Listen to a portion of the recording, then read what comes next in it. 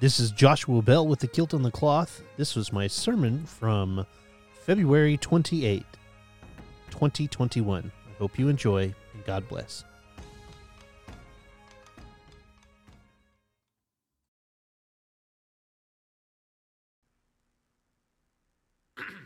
My scripture this morning is taken from Romans chapter 4, verses 13 through 25. If you'd like to follow along, it sounds weird to be able to say this, but if you'd like to follow along as I read aloud, it's found in your pew Bibles on page 145, or you could just watch it on the screen.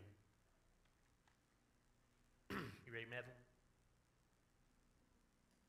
For the promise to Abraham and his offspring that he would be heir of the world did not come through the law, but through the righteousness of faith. For if it is the adherents of the law who are to be the heirs, faith is null, and the promise is void. For the law brings wrath, but where there is no law, there is no transgression. That is why it depends on faith, in order that the promise may rest on grace and be guaranteed to all his offspring, not only to the adherent of the law, but also to the one who shares the faith of Abraham, who is the father of us all. As it is written, I have made you in the father of many nations, in the presence of the God in whom he believed, who gives life to the dead and calls into existence the things that do not exist. In hope he believed against hope that he should become the father of many nations. As he had been told, so shall your offspring be.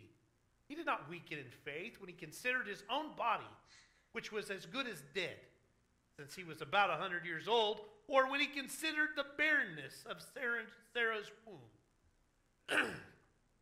No unbelief made him waver concerning the promise of God, but he grew strong in his faith as he gave glory to God, fully convinced that God was able to do what he had promised. That is why his faith was counted to him as righteousness. But the words, it was counted to him, were not written for his sake alone, but for ours also. It will be counted to us who believe in him, who raised from the dead Jesus our Lord, who was delivered up for our trespasses and raised for our justification.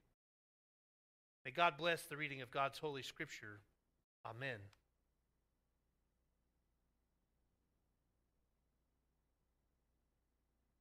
This passage of text is taken from the lectionary, which is just a way of reading the Bible and the way to plan worship and things of that nature. But I really liked it in the aspect of talking about Lent. If you haven't noticed, we have a kind of a theme going on within the office and on our screens and everything that we do about remembering. You see, the most important part about Lent is to remember things. For some, it might be remembering the sins.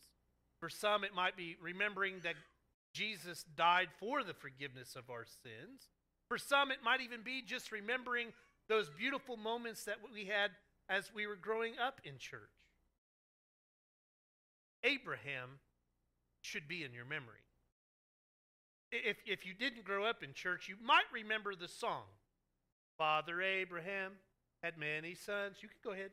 And many sons had Father Abraham, and I am. So let's just praise the Lord. Right arm. And then we go on through this crazy thing. And by the time you're done with it, it's awesome. You got every part of your body moving. You're walking around in circles with your tongue out, head going up and down. I never, in all the years I worked in youth ministry, not once did I have kids doing this song when they're moving their head up and down with their tongue sticking out, walking around in a circle, moving their arms and legs. Not one of them ever bit their tongue. I probably just jinxed it just now.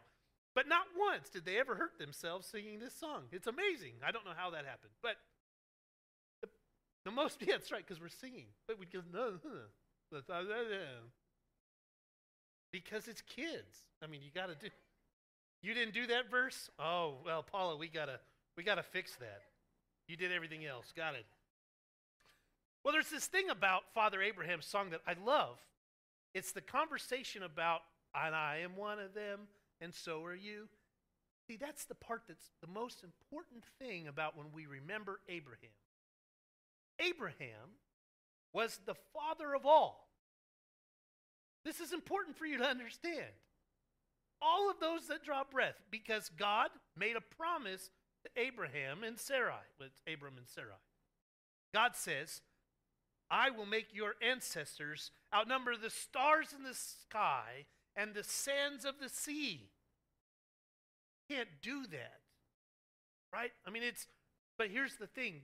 The most important thing about Abraham's story is that God never breaks promises. Never.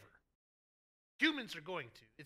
It's in our nature. We're gonna break promises, but God never does. And God promised Abram that his ancestors would outnumber the stars of the sky and the sands of the sea, because all of them become related, because they are children of God. Children of God. That's important for me that you hear this statement. All those that draw breath are children of God. And Paul knows this. You see, Paul is this Jewish Pharisee that he's talking to this church in Rome, and he's trying to get them to understand that God loves everyone, even those that aren't Jewish. I mean, you have to see, you can hear this conversation, right? You can hear them saying, well, they're not like us. Well, they don't do the same things that we do. But they do, and they just do it differently. Paul understood that what made them different from anybody else in their nomadic tribal existence was that they believed in one true God and never held another God above him. And in that experience, God promised Abram and his relatives and all of those that draw breath that God would be there for them. Always. Always be there for them. It's as if we have to be reminded of this. An ancient interpretation says that what Paul says is that the law brings wrath, yet its power is that it held transgressors guilty. You see, Paul is trying to make sure that the audience in Rome recognizes that Torah was for them and will continue to be for the Jewish culture, but that these other folks found God in a different way through their faith. And that he's trying to find a way of connecting the audience, not disconnecting them. An ancient interpreter continues to say, but faith is the gift of God's mercy so that those made guilty by the law may obtain forgiveness. So for them, therefore, faith brings joy. Paul does not speak against the law, but gives priority to the aspect of faith. Martin Luther saw that Christians as sinners through birth were righteous through faith. And he goes on to continue to say, he says, it is as with a sick man who believes his physician when he gives him the most certain assurance that he will get well. Hoping for the promised recovery, he obeys the physician's orders and abstains from all that is prohibited to him and waits for the fulfillment of the physician's promise. This man is at once sick and healthy. Sick in fact, but healthy in the hope for the promised health. Now, folks, this is the part that's the hardest for us in our culture. Because for the last 25 years, we've had an extreme battle and a hard disconnect from all of those that draw breath. You see, Abraham is the father of the Jews, the Christians, and the Muslim culture. In this lesson, the patriarch Abraham is the father of such faithfulness to us as Christians. But the promise to Abraham came as a word of grace, not as a demand of law. The story of Abraham demonstrates that by having this trust in God, it's not misplaced. You know, it was weird. when I was in Israel, how weird it was to be able to go see Abraham. Because, the funny thing about this is, here is Abraham that all of us can agree on, whether you're Muslim, whether you're Christian, or whether you're Jewish, that we have this connection to God through Abraham. And while we were there, we really don't know who he was. Like, we have no pictures of what he looked like. We don't know very much about him other than the stories that we read in the book of Genesis. Anthropologically and archaeologically, we have very little except for in the city of Hebron, where we believe that Abraham died. And in the city of Hebron, there is his tomb. His tomb and Sarah's tomb and Isaac's tomb is all inside this one building. That was weird for me because in order to go see the tomb of Abraham and Isaac, we had to go through the Israeli security, through the Jewish side, to walk through the Jewish quarter to get to the Muslim mosque that holds the tomb of Abraham. And the tomb of Abraham is open to all those that want to see it. There is no aspect of having to be converted into the Islamic faith.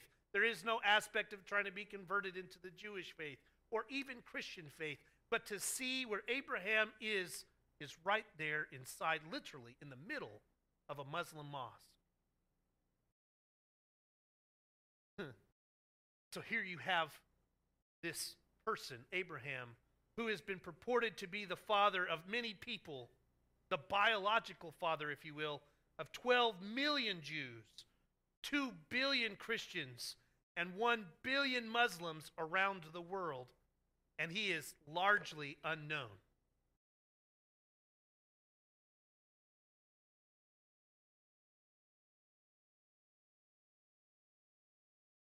So then there's an issue here.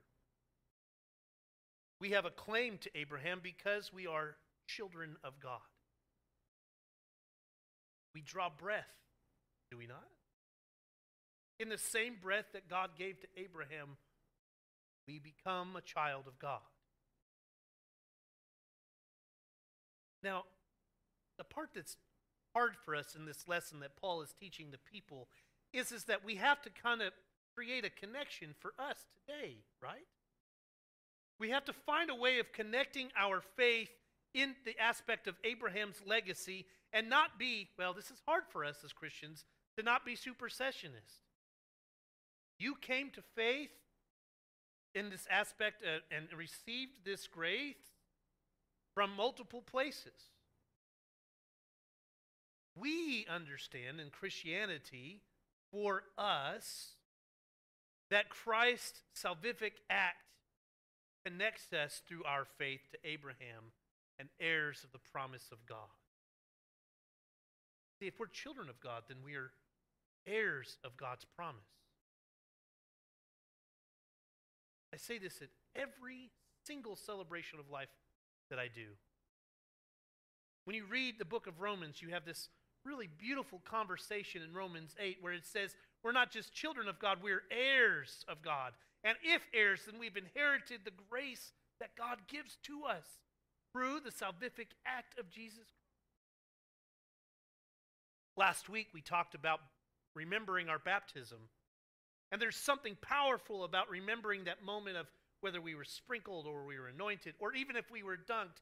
The objective here is that we become dead to life and alive in Christ when we come up out of that water. It's a big deal.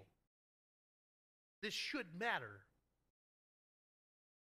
So what this passage of Scripture here is Paul is saying, listen, when you do that, you are a different person. You're probably thinking to yourself, well, what does that mean? You become the image of Christ. If you're a child of God and an inheritor of God's grace, that means that you are to share that with the rest of the world as the image of Jesus.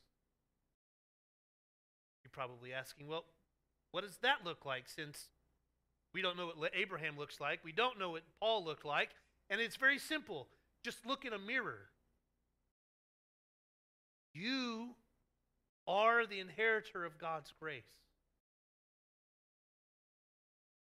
You accepted God's love into your heart and therefore are something different. When people see you, they see and they feel the presence of God in your actions, words, deeds.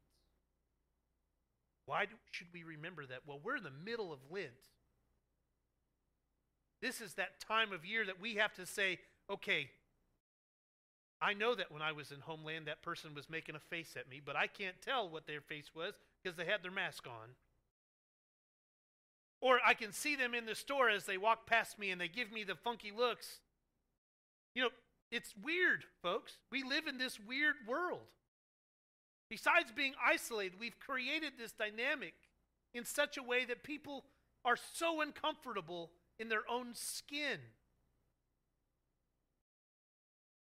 This is not me making a statement that we shouldn't be doing what we've been asked to do by the CDC and physicians. This is trying to say that when we do that, we are still the image of Christ whether we have a mask on or not. You are still the image of Christ when you're walking around in town and we are trying to be helpful for someone that we've never met before. You still become the image of Christ. I have to tell you this really weird story about the food pantry before we get done. The interesting thing for me in our community is we have found ways of serving each other in ways that we haven't done before in the past. And we've tried, and this kind of the neatest thing about the food pantry is you have all of these churches working together and all of these community agencies working together. And we never treat our guests as if they're not children of God, by the way. That's extremely important. We don't put up boundaries or barriers for them to get food. I don't have patience for someone that says, well, did we do a financial background check on them? I say, no, but we could do one on you. If you'd like to do that, to be a volunteer. We only take perfect people here, thank you. Not that I'm bitter. I get the opportunity to be the one that delivers the meals. Some of them. And some of these folks are literally living in a building that has 4 walls and a roof. And it would not be a place that you would call home. And I don't get to deliver them all the time, so it's really kind of fascinating to me that I'll miss one delivery and I'll come back the next time and they'll say, Josh, we missed you. We had somebody else come in and we thought they were trying to rob us. What? Well, they had a mask on and they dropped off a whole bunch of food. Okay. Josh, we find there's something amazing about this. It's great that we get to meet these new people and we feel like we're a part of something again. That's the worst part when you have to ask for help, right? But why is it so uncomfortable for the ones receiving it as well as the one giving it? My hope is that when we do these things, we do it because there's a weight on our heart that this shouldn't be happening. There's something on our heart that says, as a child of God, they should not ever have to worry about where their food is coming from. As a child of God, they should never have to worry about a roof over their head. Where do we get that understanding? Well, because the Bible is clear about this. That is our mission. When we do those things, we do it in the image of Christ. So it makes sense why Paul is doing this for us. It makes sense why we should remember this moment in our existence in a way that lives in the image of Christ. And we have the opportunity to do this every single day that we draw breath. So, ladies and gentlemen, Father Abraham had many kids. I am one of them, and so are you. So let's just praise the Lord. In the name of the Father, the Son, and the Holy Spirit. Amen.